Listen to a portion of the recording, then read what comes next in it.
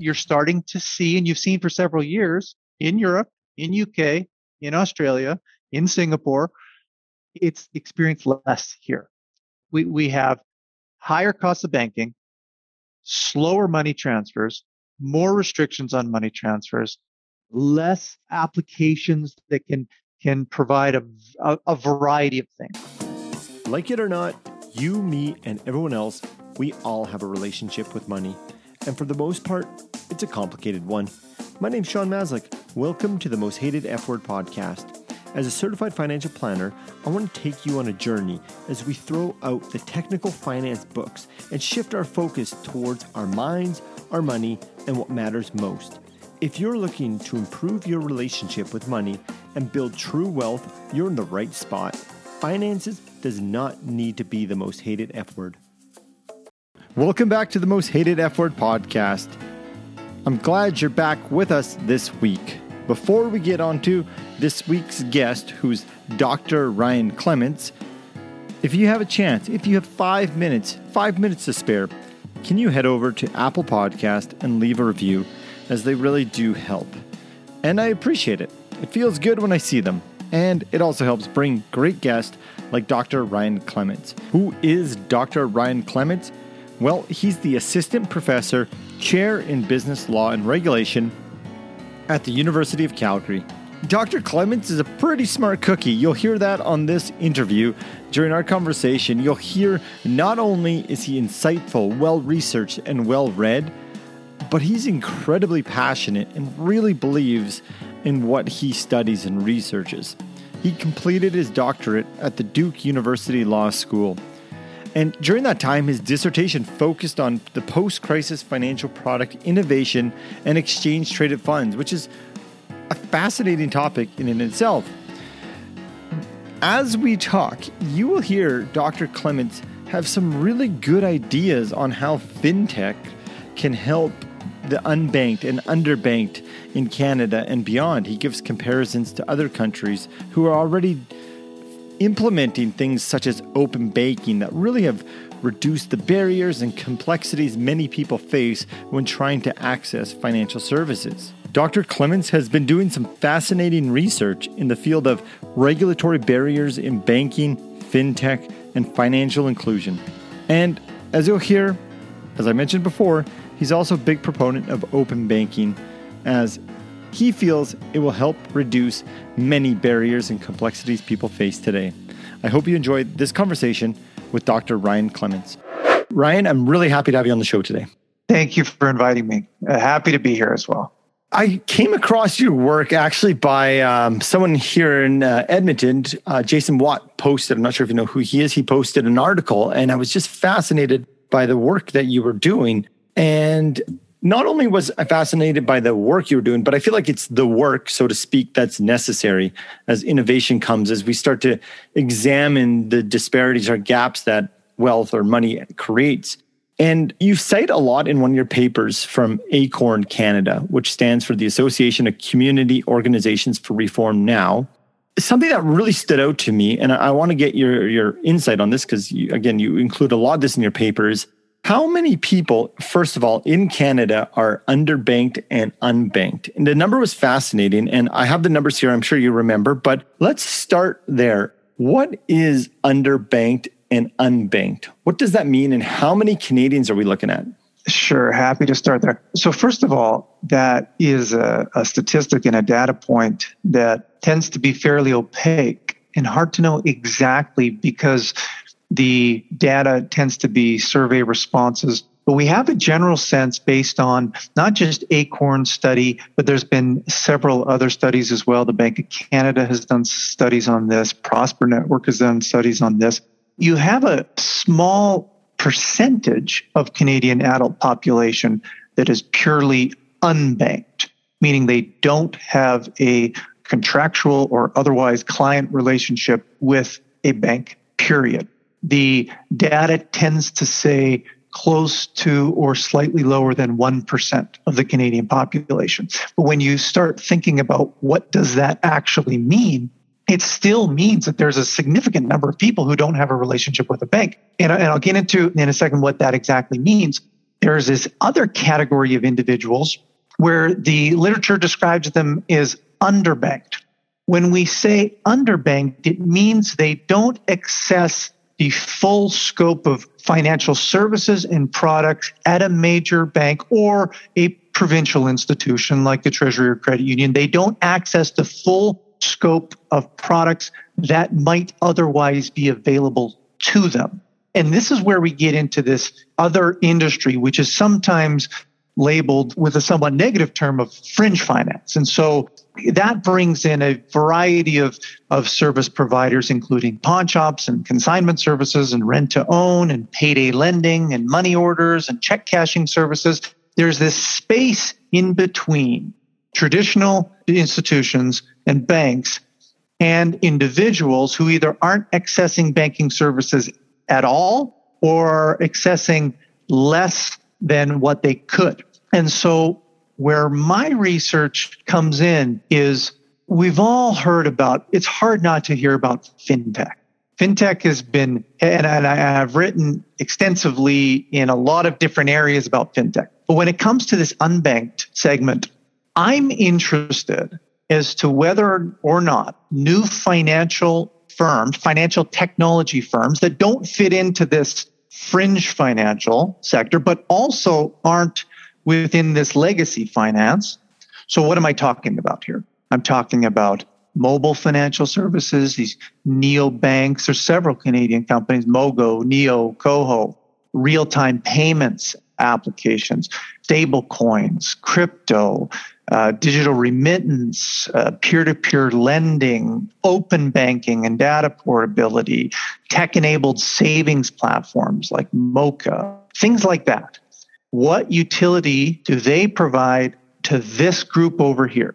Is there a place where they can get better financial products and services at lower costs than what they're using when they're not banking through these financial technology firms? And if the answer to that is yes, which it appears to be, then the next question is, why isn't there a huge amount of take-up of that?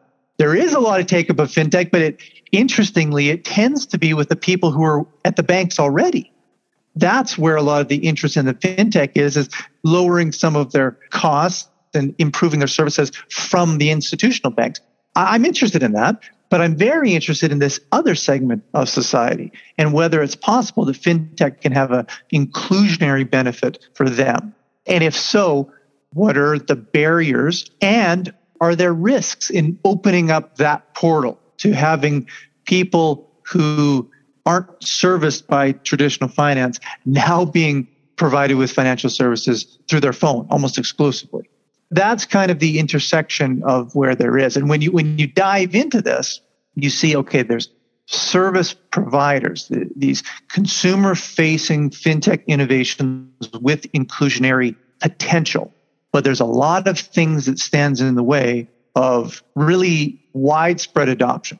And some of the things are the things that you actually talk about a lot in your podcast. It's not just regulatory barriers, which is a lot of the thing that I'm focusing on as a professor of law, looking at the current rules around providing financial services, okay? And saying, well, what type of barriers to entry or barriers to competition exist and things like that. But when you really dive into the structural considerations of why are people even unbanked or underbanked, there's things like, in addition to the systemic issues of wealth, there's financial literacy, there's behavioral patterns, there's psychology, there's perception, there's feelings of being a greater accessibility when dealing with these fringe financial institutions, of feelings of being more respected sometimes in terms of the survey data that comes out when they're dealing with these fringe financial institutions. So it's a complex question in terms of why are there people who don't use banks in Canada? Ryan, you are the guy to be studying this. I can just see your genuine concern. And I think it's such an important thing that we talk about. And for the listeners, I think we all get this feeling of when we hear, say it's like Acorn has around 5 million underbanked and less than 1 million unbanked. So we got 6 million people in Canada, give or take, which is not the highest percentage, but not the lowest percentage. But what I'm getting at is many listeners, they might not be underbanked or unbanked. However, I hope they continue listening because this goes into this greater idea that I really feel like you're doing such good work on is financial inclusion. And my question is here now about the listeners, fintech, big bank.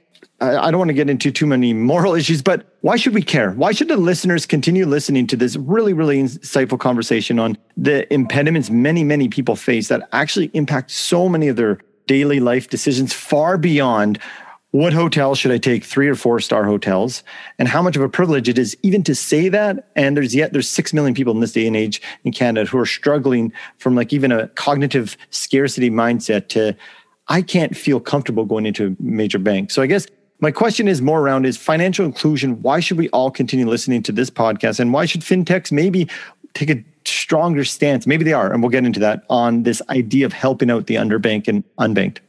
So the first part that I would say is there's a clear benefit potentially to your listeners and to me and to you in having enhanced competition and lower costs of financial services and greater diversity of financial products, assuming we can maintain the stability. There's this constant tension in Canada. I've written an op-ed on this in the Financial Post about our strength being our weakness, and that we have a very, very stable banking system. We seem to have navigated multiple financial crises, including 2008, better than our counterparts south of the border. And so there's this reluctance and reticence to make structural changes to our financial system that would open up the pathway to greater competition, more products, more services.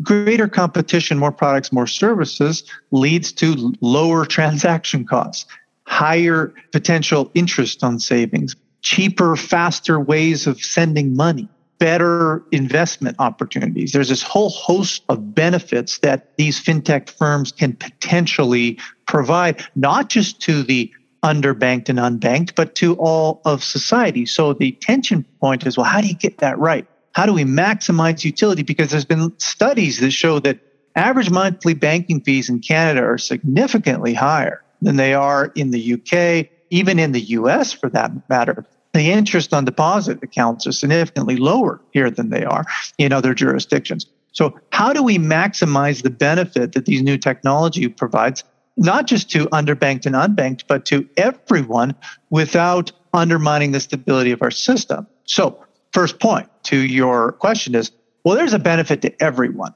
not just to those who are currently excluded from the financial system.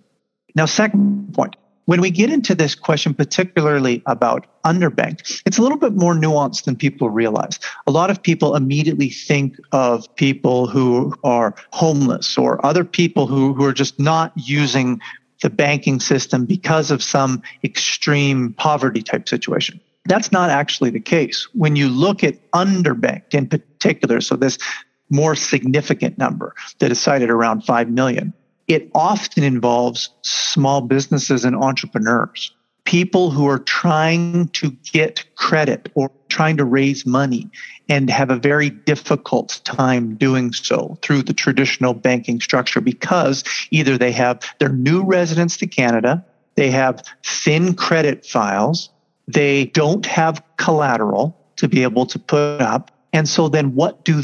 Well, a lot of them don't go into business. A lot of them find something else. There's a positive ripple effect to all of Canadian society for having more entrepreneurship. I'm a strong believer in that idea. And so when capital is inaccessible, either people forego their entrepreneurial venture or idea, or they seek out the credit and capital from areas that potentially are higher cost of capital, potentially even predatory.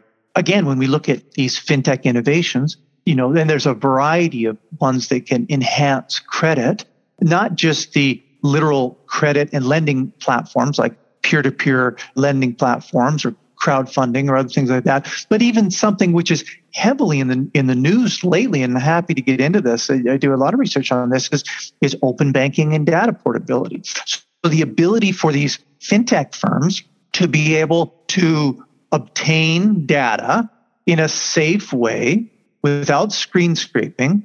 The data is housed at the major banks, can actually facilitate access to credit. It can supplement thin credit files with transaction data. It can allow certain fintech firms to be able to perform their own proprietary scoring mechanisms on transaction data and even facilitate and originate new credit. And so, again, we go to your listeners, and the listeners might think, okay, financial inclusion. Well, I'm not excluded financially. Why do I care? Well, there are two main areas. Again, just to summarize. Number one, the benefits to the excluded are available to you too. Number two, the underbanked issue is, when you dig into it, is a bit more nuanced, and a lot of it is in terms of entrepreneurial access to credit. And that's an area that I think in Canada we could be a little bit more accommodating and perhaps a little bit more experimental with. I do believe that while stability is really important, it's a pendulum. And the more you move over to stability, the less that you facilitate competition. And what we're seeing with the open banking, it's existed for several years in Europe. It's existed for several years in the UK. Both the ability to read data and the ability to write data or initiate payments is what we call it.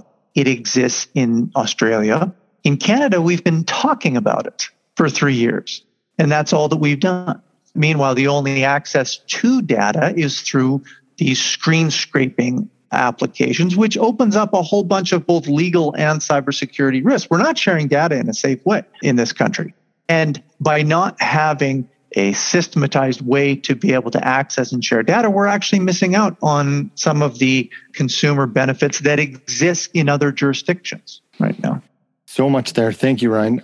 I want to go into open banking, but first I want to clarify a few points. So credit scores. I want to go to credit scores. In the paper, you refer to as like a financial passport, which we know in the traditional sense, your credit score is everything when you want to access money, loans, and like to your point about entrepreneurs trying to start a business, to get a loan.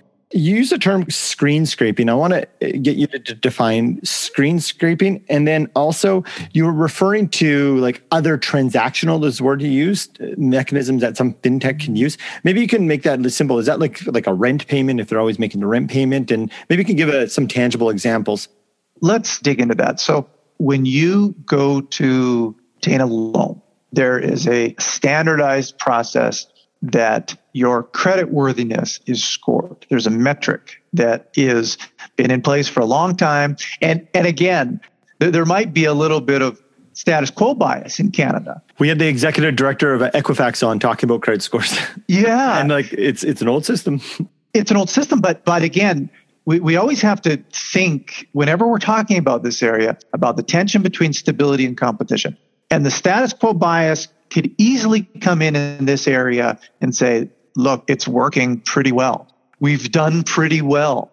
We didn't have what happened to the same extent as the U.S. Now, having studied the 2008 crisis and written about it in significant detail, I would also argue that there's some other significant factors around that too, particularly in that we didn't have the originate to distribute and the securitization and the residential mortgage-backed securities and all the different credit derivative products, that the factory of securitization food chain wasn't as prevalent here.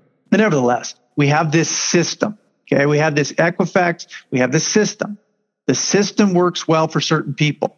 The system doesn't work well for other people. The people that the system doesn't work well is a much smaller portion of our society. But there's still people within the system, within our society, that the incumbent credit scoring system doesn't work well for. As particularly it seems to have a disparate impact on new residents to this country. So new residents that might have had a long history of financial prudence and success in a different country can come here and have difficulty obtaining small value loan. And so what fintech offers the potential for is the ability to access data and use that data as a transactional proxy in certain ways. So you can see the decisions that people are making in their day-to-day financial decisions. And these fintech firms will use a proprietary algorithm in their own way with the data that's available that may not be enough to get you a loan in the incumbent system and say, we believe that this person is actually creditworthy based on how we are scoring with the transactional data. Now, screen scraping. Access to data right now in Canada is done in a way that is quite risky, both cybersecurity and legally. It's called screen scraping. What that is there's certain data aggregator firms, okay? Mint, Yolt.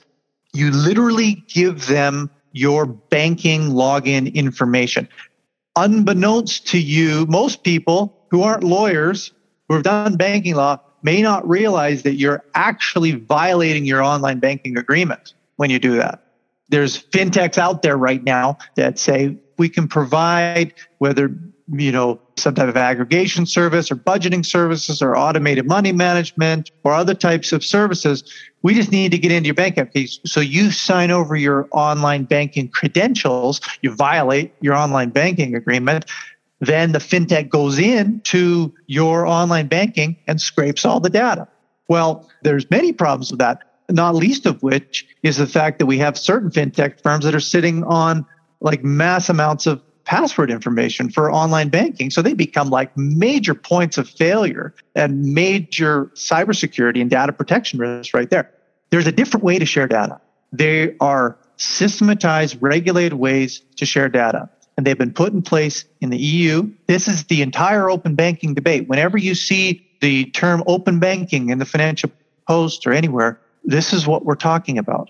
We're talking about a different way to be able to share data from the way that currently exists in Canada. And the different way is done by having, they're called APIs, application programming interfaces, basically software programs that banks that are regulated, they're standardized in terms of the rules and the standards that exist with them. Banks point data to those APIs and approved fintechs can access that.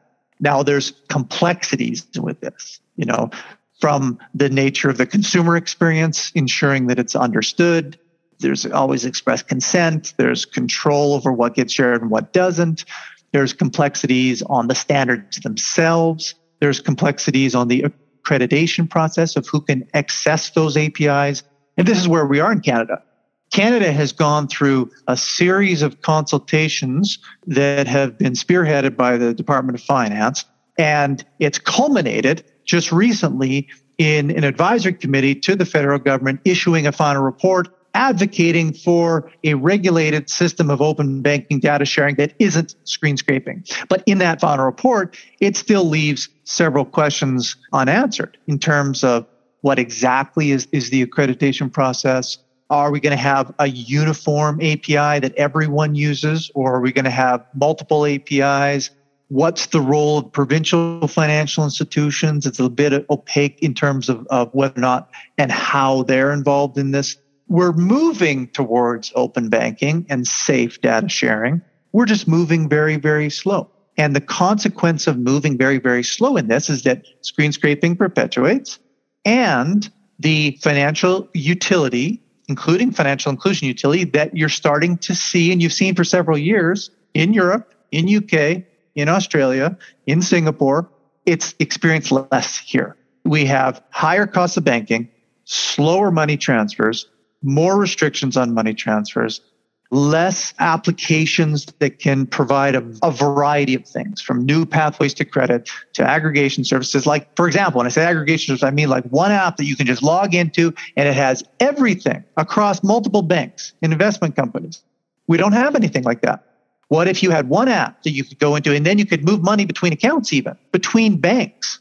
That's what open banking provides. And that type of stuff actually, it lends itself to significantly lower cost of banking. That's inclusionary potential. There are many people in society that $20 a month account charge is a significant issue. And that's what open banking gets us. The tension, again, is always around, well, how do we open that door without undermining what the world looks to us as almost like a beacon of banking stability? How do we open that door without undermining that other part? It's a complex question. I am encouraged, though, that the government while at least the advisory committee, I'm encouraged with the steps and direction that they're taking. The challenge is, we're in the middle of an election. Is the government going to prioritize it? Are they going to budget it? Like, what does this mean with election? Are we now another year away from this? Are you and I going to have the same conversation next year? And the banks are starting to move right now to actually develop their own APIs in kind of a market-driven approach. And that's really what's happening in the US around this issue. So with the open banking, it sounds like you said, from a data perspective, it's safer from a user experience, user-friendly. You can go bank to bank and lower cost. What have you seen in other countries that have adopted this in terms of, say, the underbanked or unbanked, their adoption in terms of, is it difficult to understand? Is it complex? Maybe I don't have a smartphone. Yes. So, and I addressed this in the paper that I shared with you, which was a study that was commissioned on this particular subject by the provincial government of British Columbia that I wrote a fairly comprehensive study for. Sorry, I need to interrupt. Comprehensive. It was fascinating. 75 pages of such detailed work. So, well, thank you. We have to be careful not to just assume that if we provide a technology solution that it's going to be this panacea or this like one solution that eliminates poverty, because that's not true. The question of poverty and wealth and income inequality is a tremendously complex one that has a number of considerations across disciplines. What it appears to be is the more that fintech is available, we have to then look at these other questions, which is, is technology available? So if you look at some of the regions, I talk in the paper about M-Pesa in Kenya, for example, and this basically alternative closed payment system using credits within a cell phone. Everyone had the cell phones. It seemed to work to be a very effective system. Where there hasn't been a lot of studies actually in this country, it's one of the things I point toward in my paper in terms of needing more data, is of these people who are unbanked in particular, and underbanked, there's an assumption that technology is available, but is that clearly the case? That's hurdle number one. Okay, let's assume that we can get through that because we're moving to a societal. I don't know very many people who don't have cell phones. I don't know about you. Let's just move that one aside and let's assume that people have not just a cell phone or a smartphone with an app, but they actually have a consistent, stable access to Wi-Fi or data, which isn't necessarily certain. Even if we jump over that hurdle, then we have to say the next question is, will they trust using this stuff? What are people used to using, and how easy is it for them to transition into an app? And so what I advocate actually for that is, I call them learning and access zones, is that whenever we see things that, and I'm focused on the individual here, I also advocate for innovation hubs and regulatory sandboxes around the companies and the technology, but around the individuals, there's trust, there's familiarity with the technological process, there is comfort in using it and having a positive consumer experience, which the fintech firms are thinking about all the time.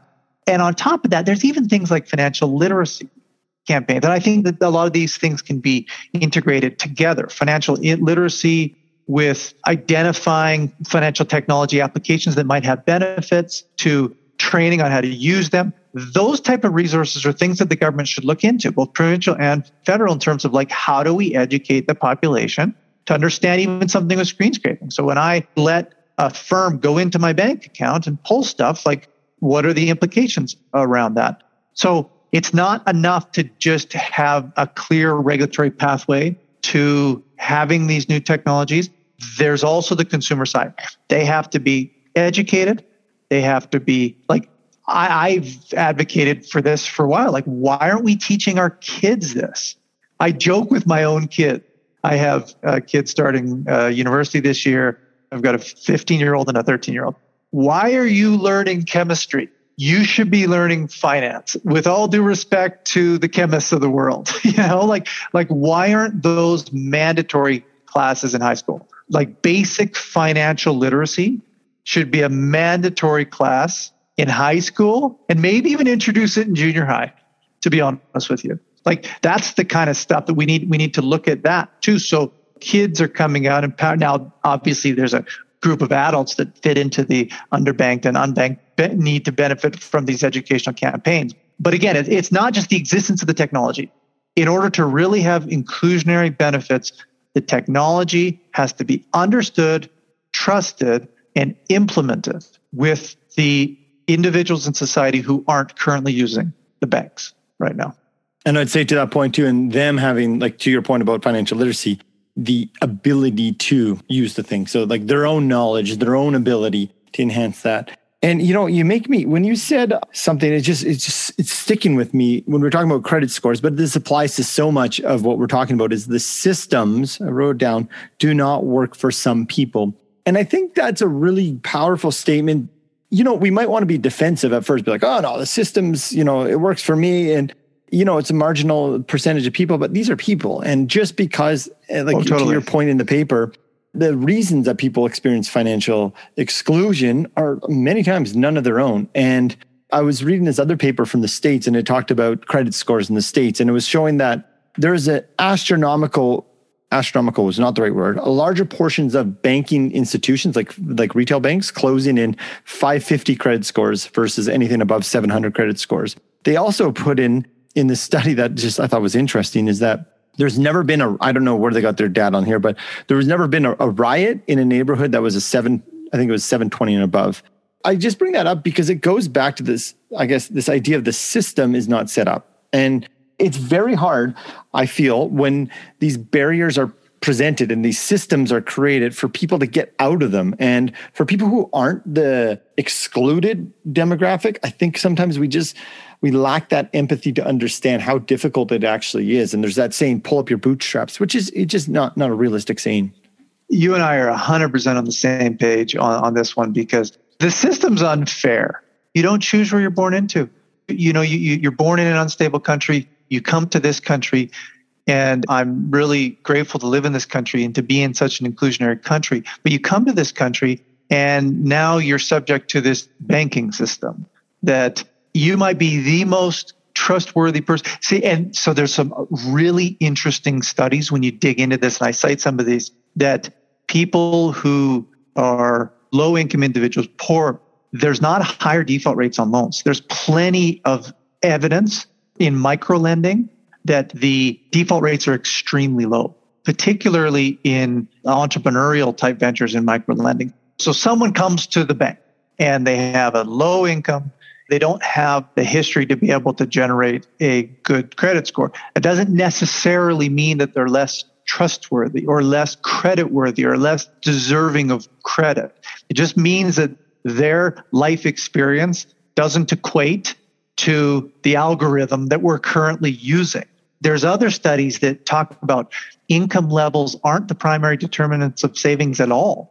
The primary determinant of savings tends to be an institutionalized means of saving. So things like a mortgage or a automatic pension contribution, like those types of institutional means to save tend to be the determinants of savings, not income. Another thing that is a really big challenge is individuals who are underbanked or unbanked, and also lower income individuals tend to hold fiat more. I mean, they hold cash when they're saving money, and they might be very good at saving. I literally had this conversation with my daughter a week ago that if grandma puts away $1,000 in 1940, that $1,000 still sits in the jar. That can do a lot less. Let me teach you about inflation. Now, what if grandma put this into an index fund? Or what if grandma put this into some real estate? Now let's look at the view of this thing.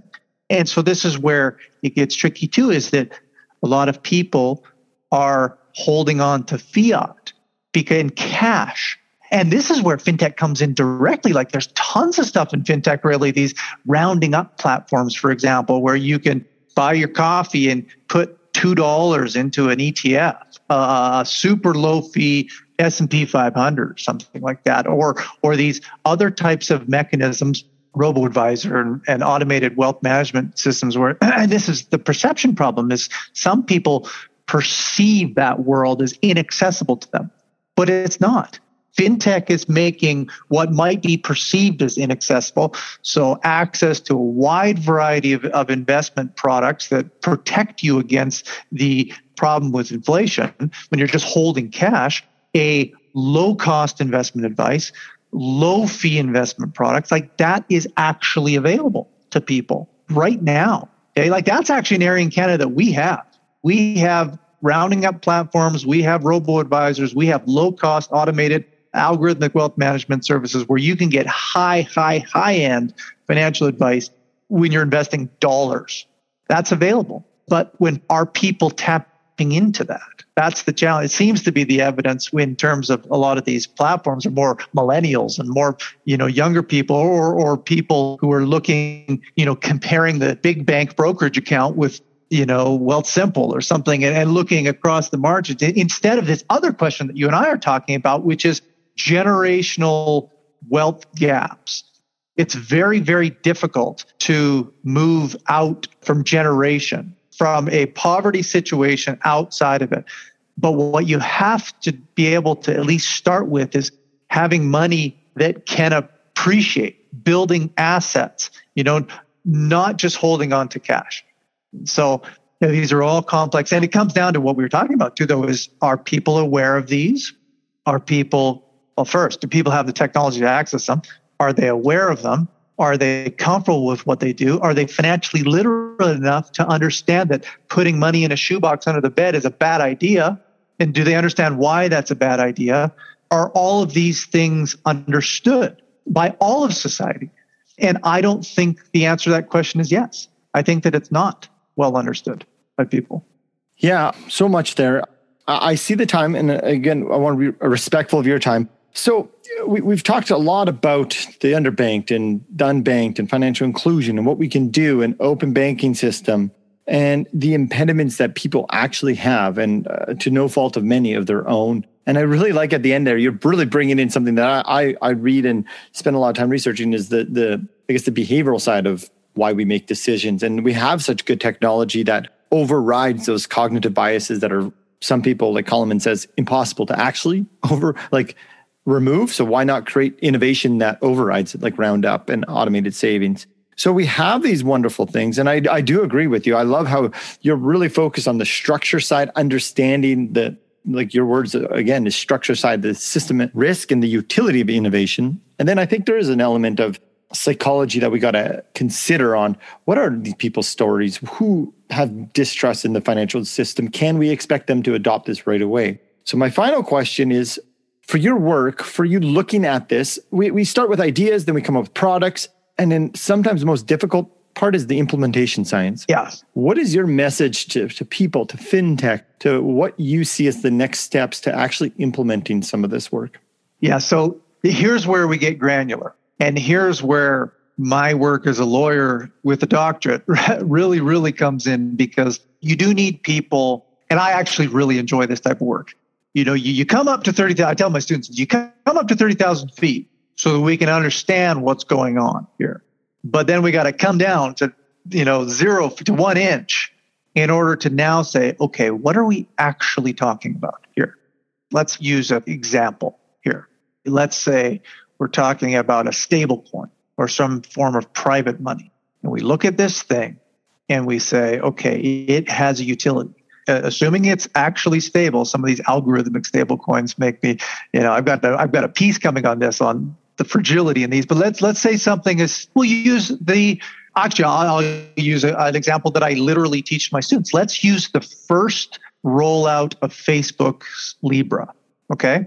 That was like a transcendent super currency, like global super currency. Not only was it backed one for one, but it was kind of run like a money market mutual fund in lots of ways, where they were holding the Libra Association was basically managing a super basket of multiple currencies, multiple government bonds, and ensuring that every one Libra is in the system is backed by, something tied to the most stable sovereigns in the world. Well, what does that allow us to do? Well, it allows, let's say you're a new resident to this country, it allows you to send unlimited amounts of money. Instantly, you can move money from any part of the world into Canada instantly, and you have it here, and then you can instantly commerce with it. This is why when you read the original Libra white paper, it's full of financial inclusion.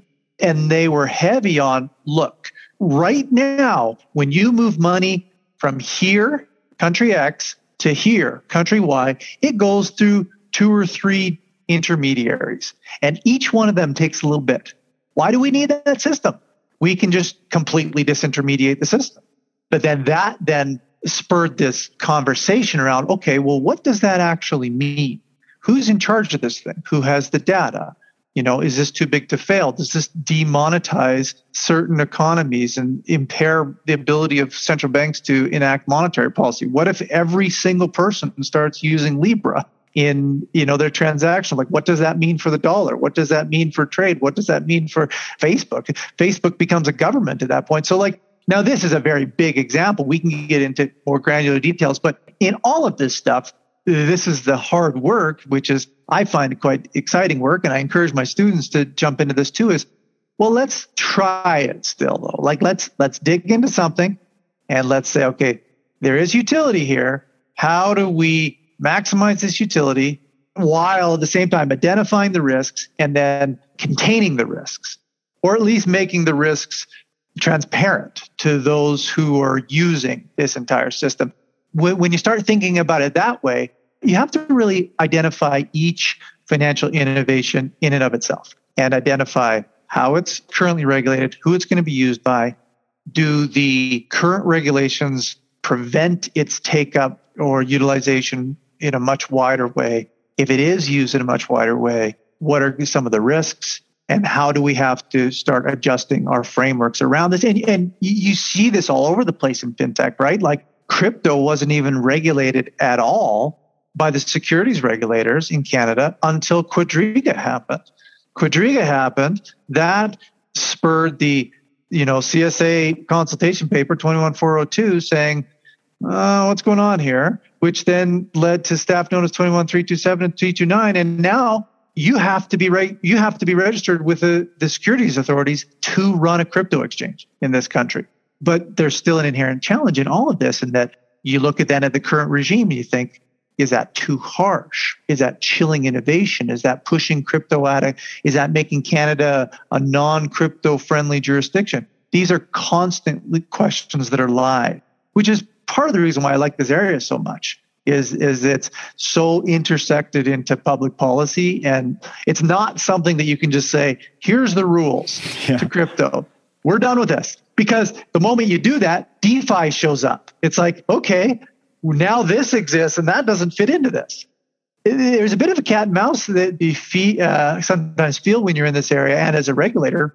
But the overriding concern is, I think, ensuring maximization of utility while trying to ensure maximization of stability. That's the perfect place that you're always seeking for. Oh, right. I feel like I would pick your brain all day. I know you have a meeting coming up, and I just you think so much like a researcher, which is so good. Is that, hey, we have this, but what's the other side to it? So we got to look at both sides to make sure that we're making innovation work for the most people possible. And thank you so much. I know you have a meeting coming up. I'm going to include your website. There's links to your papers. I'll put the link for the one that we've been talking about, because it is a great read. And I want to say thank you so much for the work you're doing. You can tell that you really, really genuinely care about this. And I do. I'm looking forward to following you. Sounds good. Thanks for having me, Sean. You can find me on Twitter. So Ryan J. Clements. I put all my papers, just ryanclements.com. You can find it there. And I'm also on the University of Calgary, obviously faculty website. So thanks for having me, and look forward to continuing the conversation in the future. Absolutely. Thank you. Thank you for tuning in this week. I hope you enjoyed that conversation with Dr. Ryan Clements as much as I did. During our conversation and after the conversation, my mind just kept racing on different ways that perhaps we can solve these barriers and complexities that so many people face in our financial system currently today. Well, until next time, have yourself a fantastic week.